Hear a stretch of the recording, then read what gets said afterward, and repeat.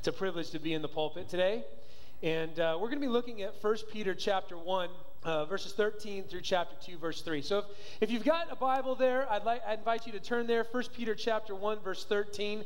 If you're using the Pew Bible that's provided there for you, it's on page 857. Now, we've got some notes to help you follow along. The last thing we want to do is to confuse you or make you feel like this is unclear. We want to help you follow along so that you could see what God's Word has to say. So we've got some notes if you'd like those. If you didn't get those notes and you'd like them, just put your hand in the air and our ushers would be happy to make sure that you get a copy of those notes just to follow along so that you can receive the Word of God and chew on it a little bit more when you go home.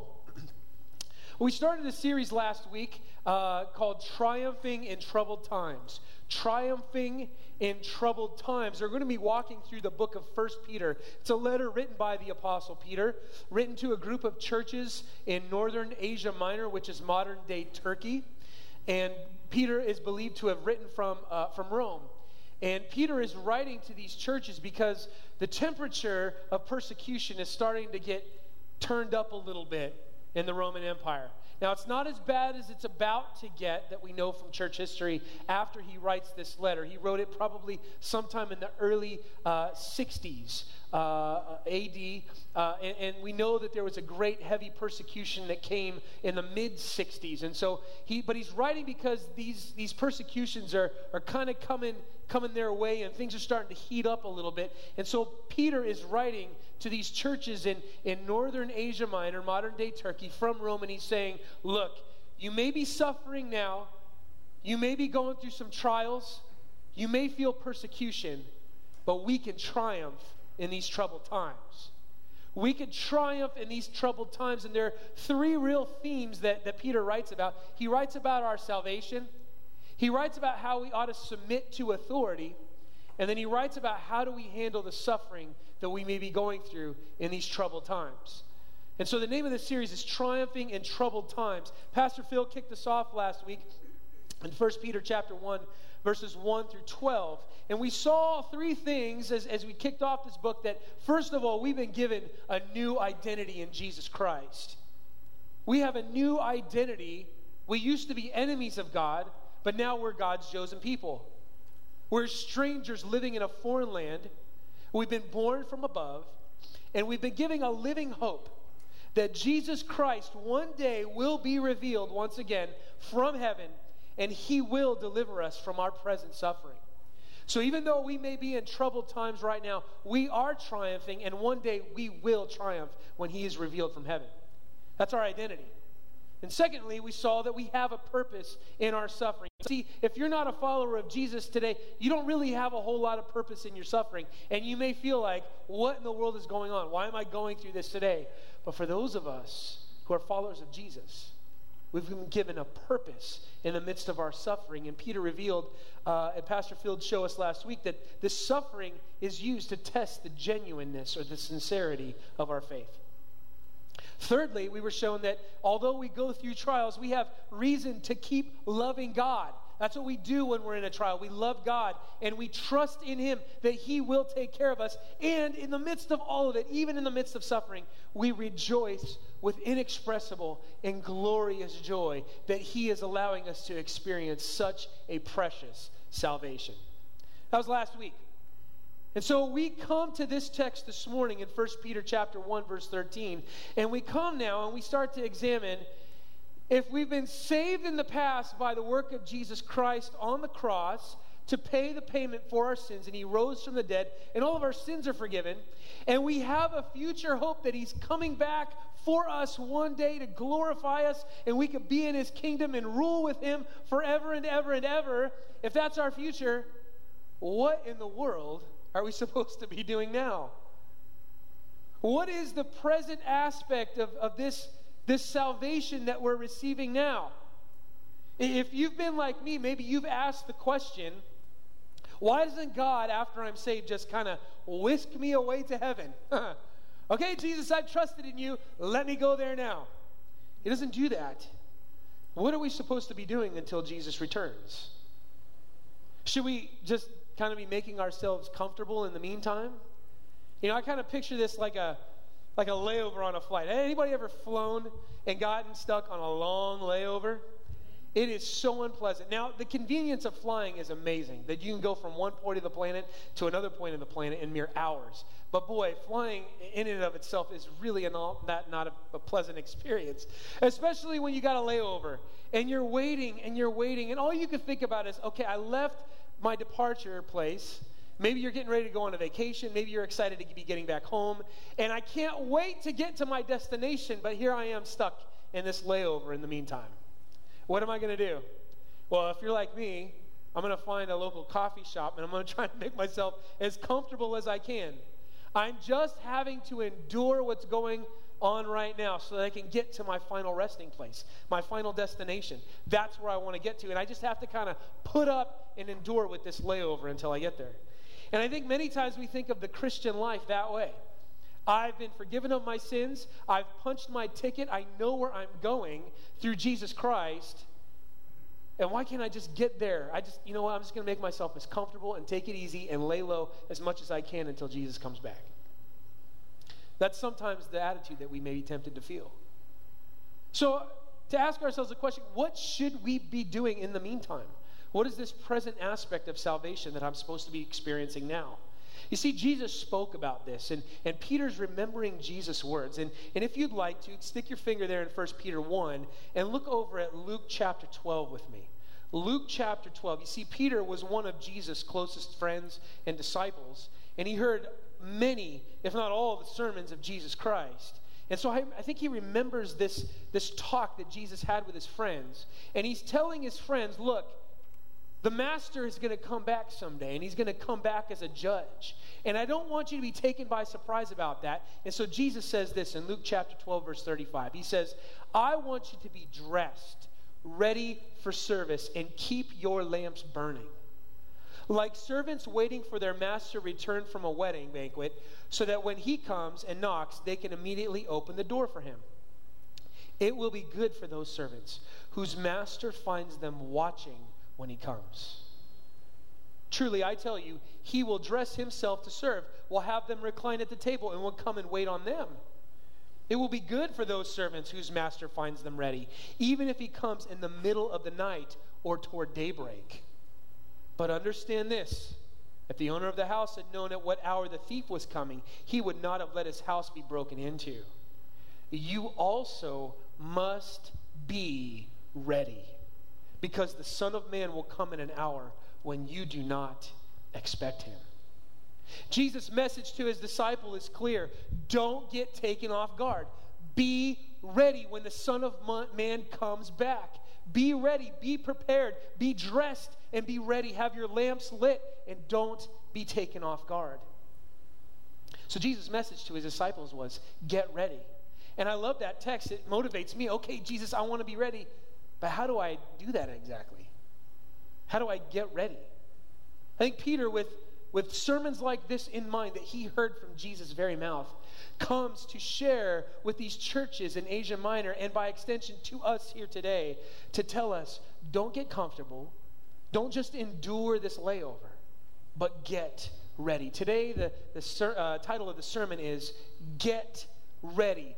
Get ready. And we're going to begin in 1 Peter chapter 1, verse 13. It says this, therefore, with minds that are alert and fully sober, set your hope on the grace to be brought to you when Jesus Christ is revealed at his coming.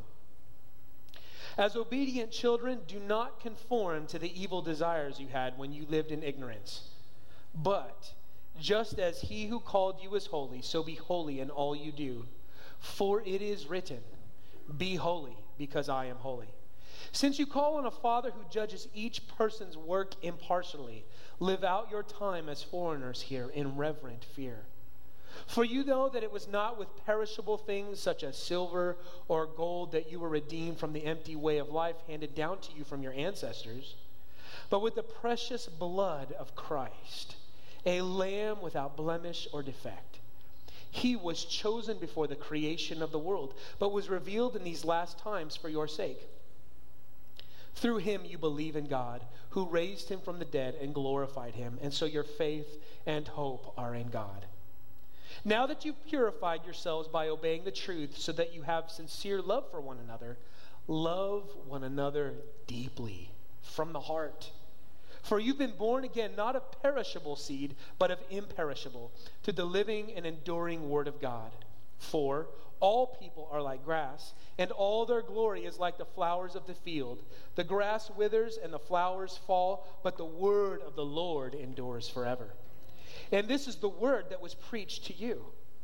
Therefore, rid yourselves of all malice and all deceit, hypocrisy, envy, and slander of every kind. Like newborn babies, crave pure spiritual milk, so that by it you may grow up in your salvation, now that you have tasted that the Lord is good. This is the enduring word of the Lord.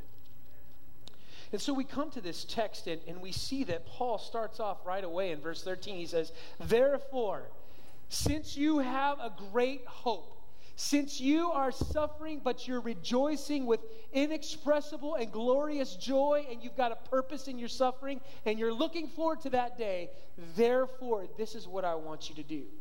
Don't get comfortable, but with minds that are alert. And that word literally is girding up the loins of your mind. It's the idea of actually taking up your robe. You know, they wore these robes and stuff in those days, and they'd gird up themselves and get ready. And they didn't run often, but what they did, they got themselves all wrapped up and ready to go. Now, you don't go out running in your pajamas and in your slippers and in your robe, right? It'd be foolish to go out for a jog like that. You'd be tripping around, and people probably would be laughing at you, actually. I'd be laughing if you did that. But we get our shorts on, our shirts, our socks, and our shoes. We tie them up tight. We get ready to go, and we go out for a run. We get ready. And Peter is saying, I want you to gird up the loins of your mind. Get ready to run. Have your mind is alert and ready to go. Don't get lazy. Don't get lazy. He also says, I want you to have fully sober minds. Don't be drunk, don't be inebriated, but be focused. Be self-control and sober-minded. Have your mind alert and ready to go. Get your head right. And set your hope fully. Our expectation and our hope is that Jesus Christ will be revealed at his coming. We don't see him now, but we believe in him. But one day we will see him, and that's our hope. Let that be your hope. Let that be your focus. Always having your mind fixed on the fact that Jesus is coming back, and I've got to be ready. I'm gonna be alert. I'm gonna gird up the loins of my mind. I'm gonna get all ready to run, and I'm gonna have a sober mind. I want to be ready.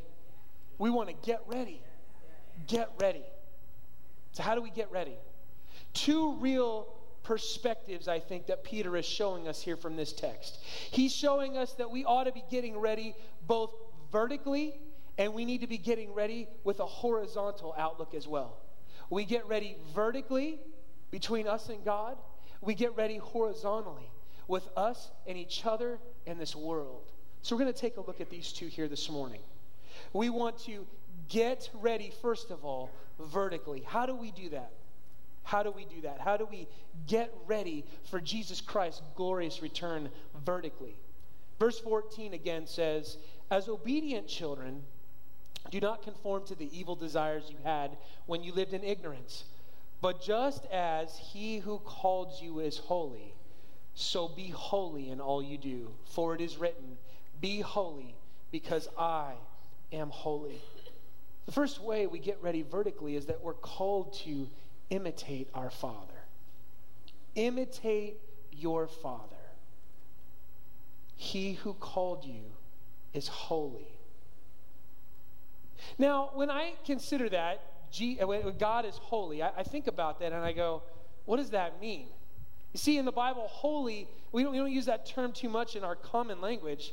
What do we have that's holy except some jeans, but that's spelled differently, right?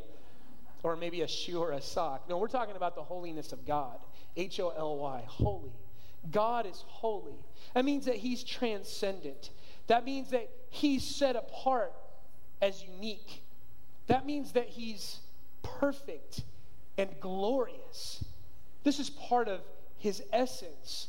You see, Isaiah got to see a glimpse of of God's throne in heaven. And in Isaiah chapter 6, Isaiah was brought up into the heavenly throne room, and he saw God there and angels surrounding the throne of God. And this is what they were singing nonstop about God.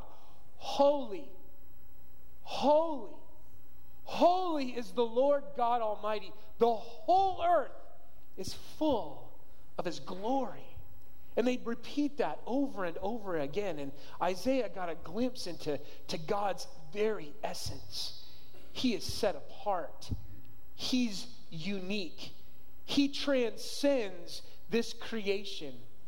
Yet he's among us. But this God is transcendent. He's holy. It's his essence.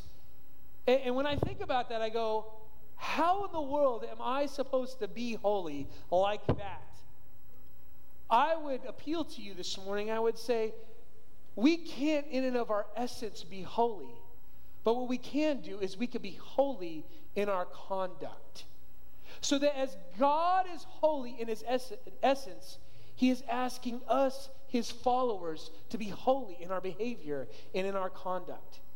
You see, when Peter is saying, be holy as I am holy, he's quoting covenant language of the book of Leviticus. He's going all the way back to the Old Testament. He wants his audience to see, look, just like God called his people Israel. He said, hey, look, Israel, if we're going to make a covenant here together today, you must understand something.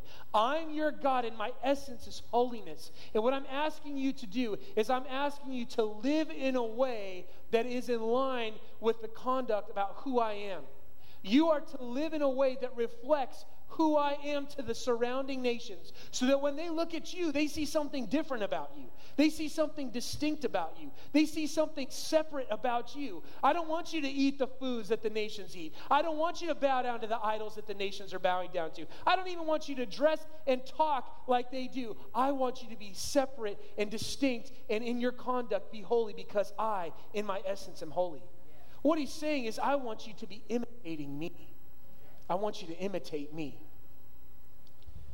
And so we're called here, as Peter says, he's saying, now, this is the covenant language of the people of Israel way back when this covenant was cut at Mount Sinai.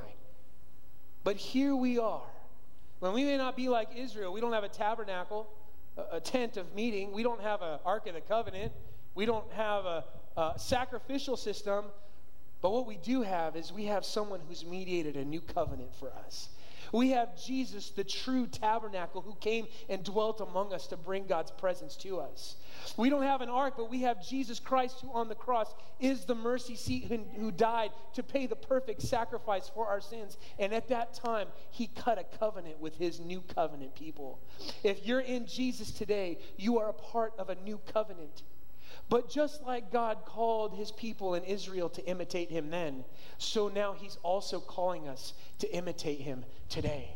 One way we get ready today, friends, vertically, is we say, I am going to imitate my Father because his essence is holiness. And so I am called to live distinctly. I'm called to live separately. I'm called to live in a way that doesn't reflect the values and the beliefs and the traditions of this world. I'm called to live in a way that says, I don't care what you're doing, I call on a holy God as my Father, and I want to imitate him.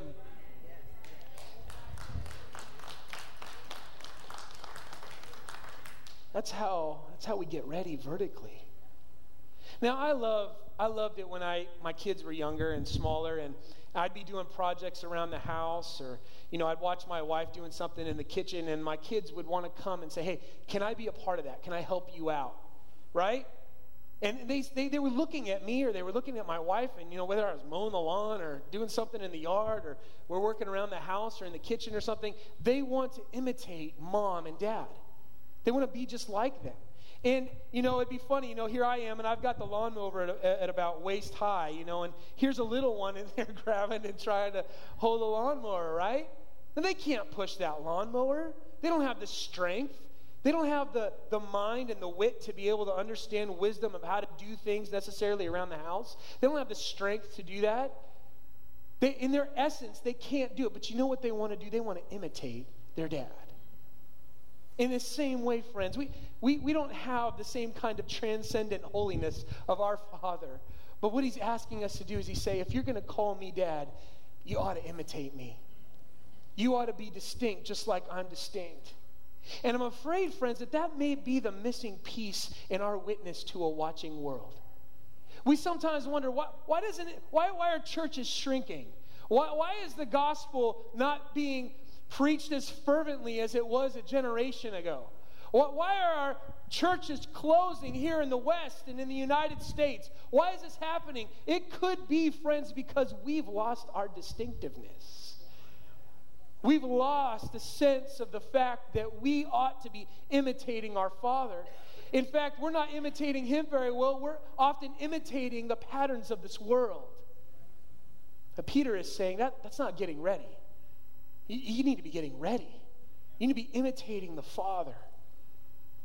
For he is holy, and we're to act in a holy way. Are you acting distinctly today? Are you looking and trying to look like your Father? Are you seeking to live according to his commands and his laws and his ways? Or do you feel like, you know what, I'm just trying to blend in with this world? What's distinct about your lifestyle? What's distinct about your habits? What's different or set apart about your way of life that says, you know what, they belong to a holy God? This is convicting to me. Maybe convicting to you today. Are you imitating your Father? Well, remember, the way we get ready is we get ready vertically, and we're going to look at horizontally here in a moment. But there's one more way that we want to say we want to get ready vertically. First of all, we're to imitate our Father. And secondly, we're to revere our Redeemer. Revere your Redeemer is the next point under 1b. Revere your Redeemer. It says again in 1 Peter 1:17, since you call on a Father who judges each person's work impartially, live out your time as foreigners here in reverent fear. Well, why? For you know that it was not with perishable things such as silver or gold that you were redeemed from the empty way of life handed down to you from your ancestors, but with the precious blood of Christ, a lamb without blemish or defect. He was chosen before the creation of the world, but was revealed in these last times for your sake. Through him you believe in God, who raised him from the dead and glorified him. And so your faith and hope are in God. We're to revere our Redeemer. Redeemer. When Paul writes about that you've been redeemed with the precious blood of Jesus Christ, I believe Peter's referring back again to the people of Israel. See, if you remember the story of Israel, they were slaves in Egypt. They were under the rule of Pharaoh for hundreds of years. And eventually they became such a numerous people that the Egyptians got scared and said, we better put these people to work before they raise up and overtake us. And so they did.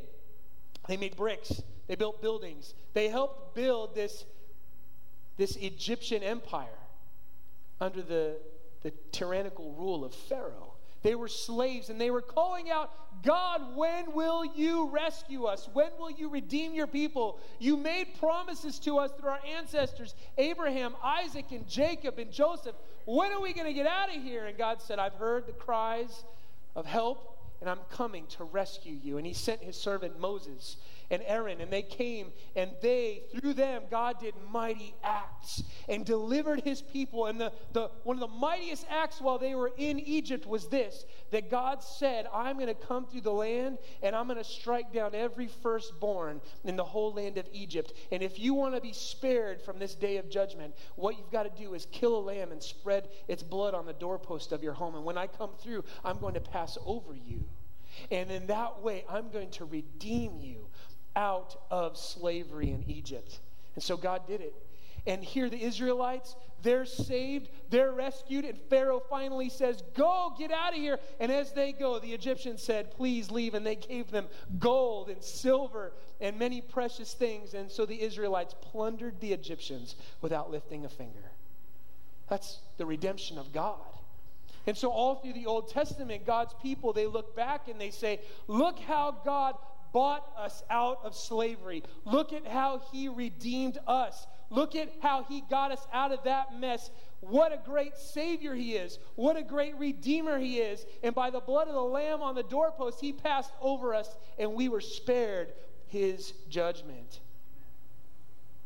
God bought his people from out of slavery in Egypt. That made them his. He said, I bought you. I purchased you. You're mine. And in the same way, friends, us new covenant people, we were once enslaved to sin. We were once enslaved to death and to Satan, and all we could do was obey our Father who was of the earth, who was Satan himself. But God said, I love you, I'm going to come and I'm going to rescue you, and I'm going to pay a price to buy you back so that you will be my people. But here's the amazing thing, friends. He didn't buy us with gold or with silver or with stocks or bonds or whatever precious thing you could think of. No, the price that he paid to purchase you and purchase me was the blood of his Son, Jesus Christ. The perfect Passover lamb. The one that we needed that would truly redeem us and truly rescue us so that we would no longer be enslaved. And he did this. And as he did that, he said, now you're mine. We used to belong to a terrible slave owner in Satan, but now he says, I'm going to be a benevolent king and master to you. I love you. We belong to God. We're his. We're his. You see, friends, when you own a house or you own a car, you get the right to do with it what you please, right? If someone were to come into your house, if you're a homeowner, and started to mess around in the house and say, hey, I don't like how the kitchen's arranged, or I really don't like what you did with the backyard. You need to change it and do it this way or do it that way. You'd be kind of like, this ain't your house. What do you think you're doing? And so, no, you have to do it, right? Say, no, look, here's the deed right here. I own it. It's mine. You cannot tell me what to do with it. It's mine. I own it. In the same way, God has given us a proof of purchase. Jesus' blood is the receipt that he paid for us.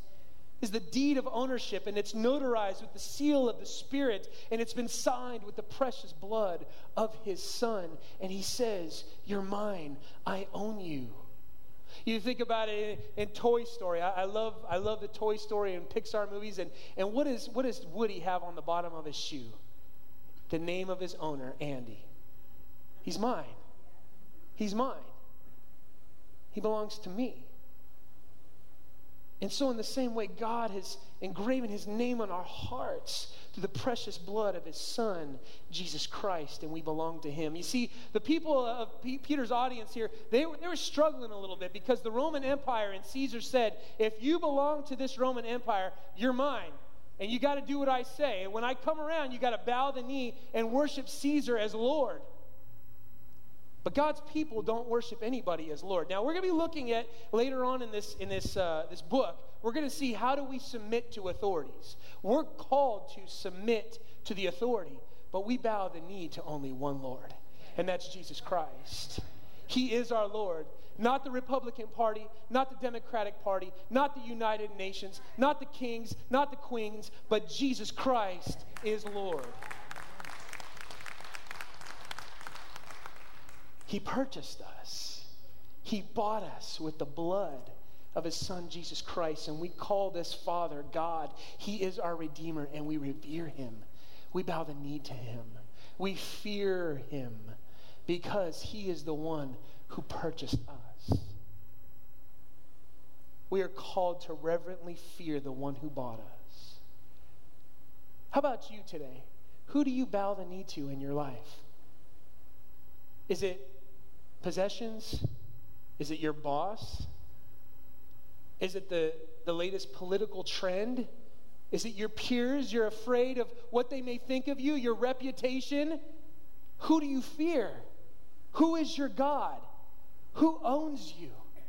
If you are a follower of Jesus Christ today, Jesus Christ has paid the payment so that the Father could redeem you and purchase you. And we are called to revere and honor our Redeemer while we wait for the revelation of Jesus Christ. Are you living in a way that says, I'm owned by God. He paid for me. I belong to him. I revere him and worship him alone. Well, we're called to get ready, friends. We are called to get ready. Jesus Christ is coming back, and it's a great hope. And the first response is that we've got to get ready vertically. The way we do that is that we imitate our Father and we revere our Redeemer. But now I'd like to turn our attention to the last part of this passage that points us in a different direction. We're to get ready vertically, but I would say to you now, we want to focus on how do we get ready horizontally?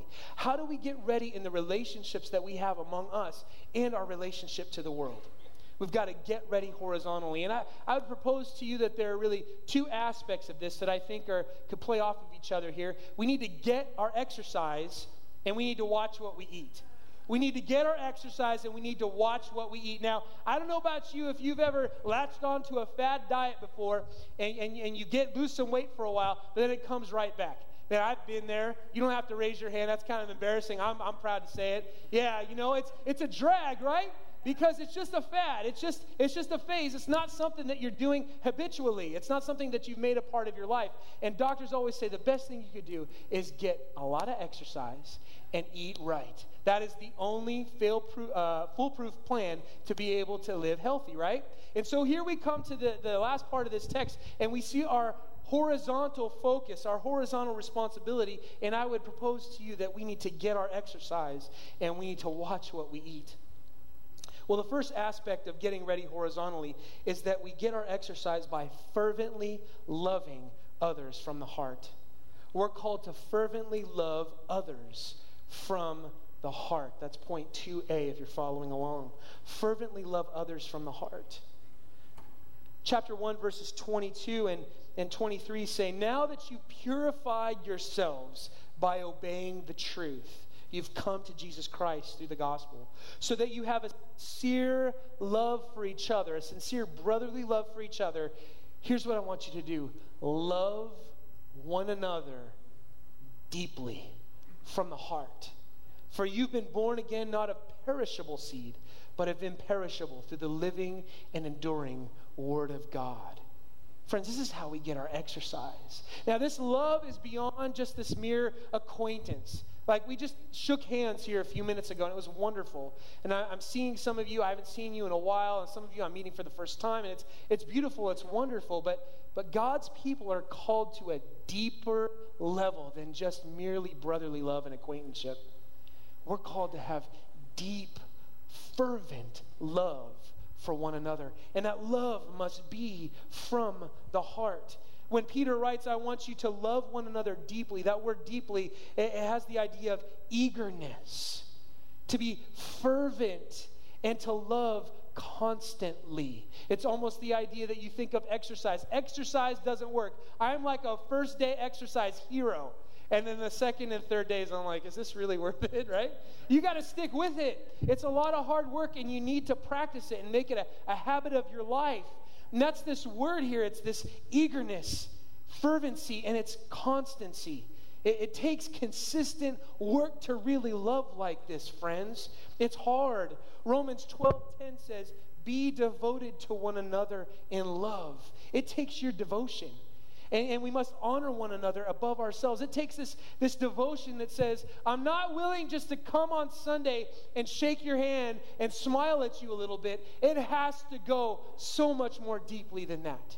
It has to be so much more fervent than that. It has to be so much more eager than that. It has to be so much more consistent than that. And I'm afraid many of us are sitting on the sidelines and we're becoming spiritual couch potatoes because we're not getting our exercise. We come to church on Sunday. We don't give it hardly any time other than that. In fact, most of us that are consistent church attenders maybe come twice a month. Twice a month, you're considered consistent nowadays. My goodness, our love must run so much deeper than that. We're not getting ready for Christ's return if we are not fervently loving one another, friends.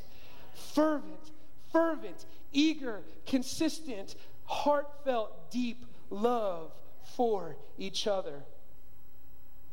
I want to tell you something. I love my small group.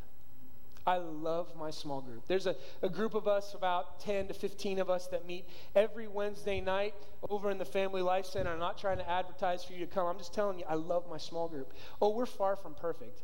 Every Wednesday meeting is not like some glorious, outstanding, remarkable experience.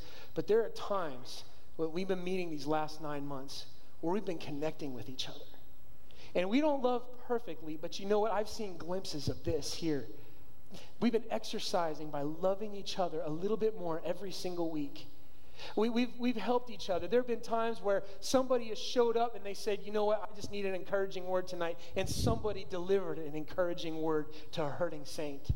There have been times I've been that person. I've showed up to my group and I said, I'm just discouraged. I'm stressed out. I don't know. And people come around and they pray for me and they love me.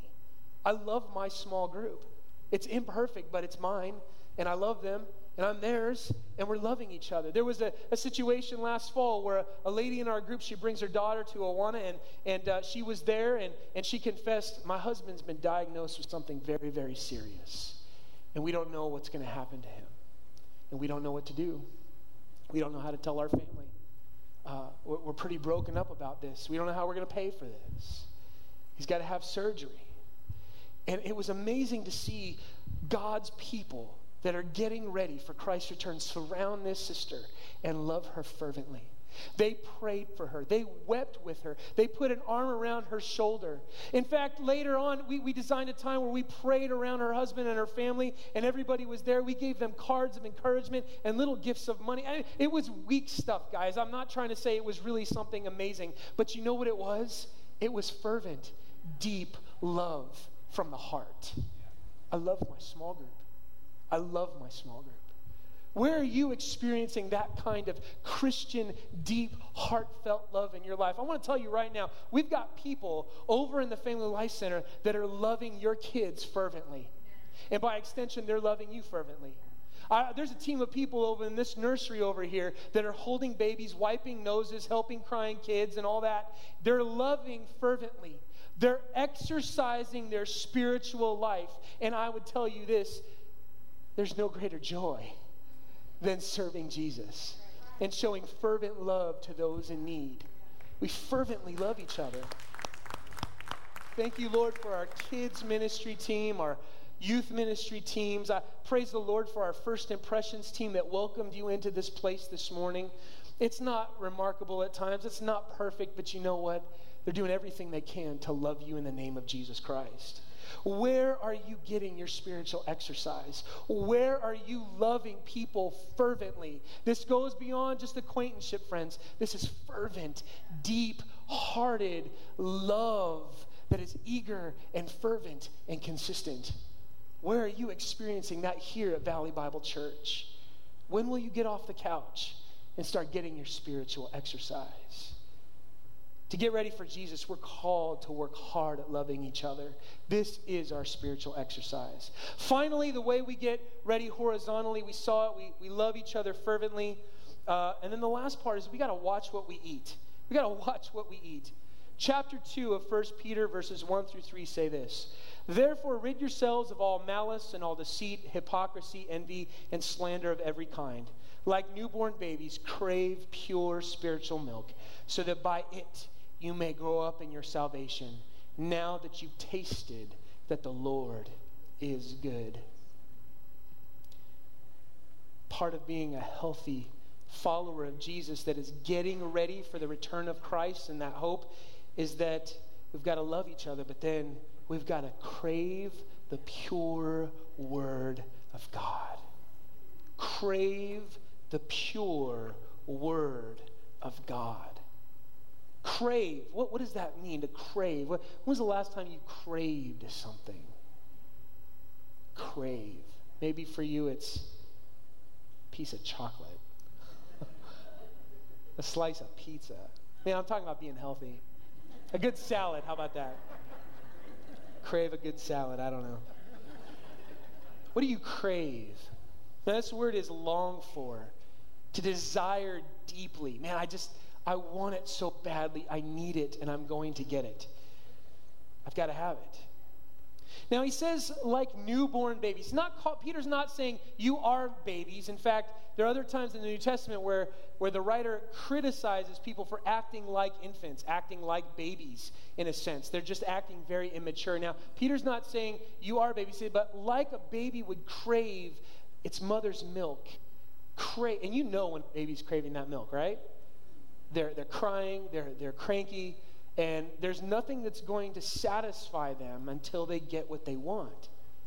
In the same way, crave pure spiritual milk. Now that word spiritual, it can be spiritual or rational, but it's also associated to the word, to the word. So crave word milk. And considering that Peter just got talking about the fact that we're all linked to each other through the imperishable word of God, I would think that when he says crave pure spiritual milk, he's saying crave the milk that comes from the word of God. Crave the truth. Long for it. Psalm 19:10 says, speaking of God's commands, he says, they are more precious than gold, than much pure gold. They're sweeter than honey from the honeycomb. Have you tasted? Have you tasted and see that the Lord, your truth, your word, your promises, they're so good to my taste. James 1:21, in a similar fashion as Peter, James says, therefore get rid of all moral filth and the evil that is so prevalent, and humbly accept the word planted in you, which can save you. Accept it humbly. Crave it.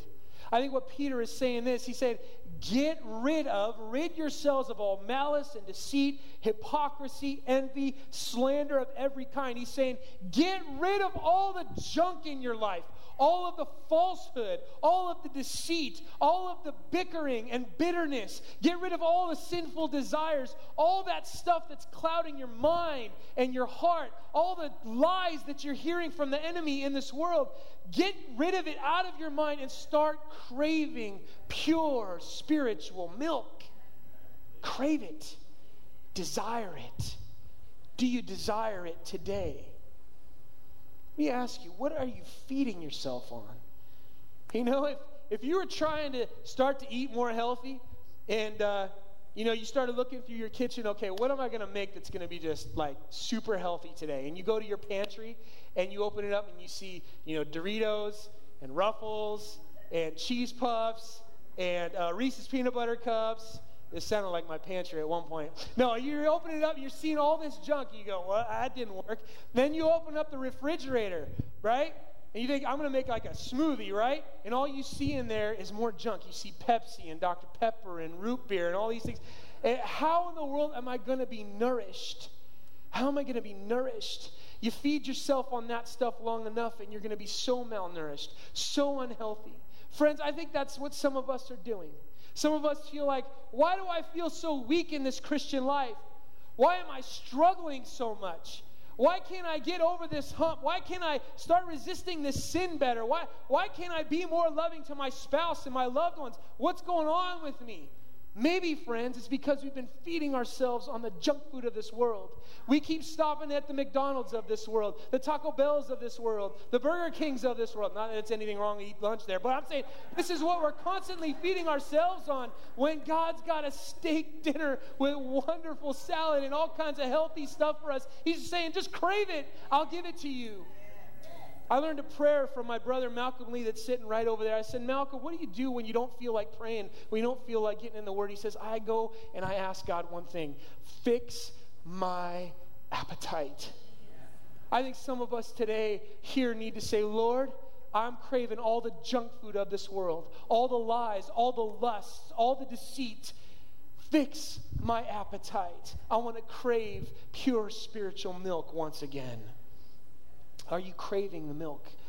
Are you craving what will nourish you? Are you watching what you eat spiritually? Friends, we're called. Jesus is coming back. This is not a message, while it's convicting, I hope it doesn't make you sad or upset. Remember, the reason we want to get ready is that we've got hope. We've got hope. We've got hope, but we're not getting ready. When is it time to get ready, friends?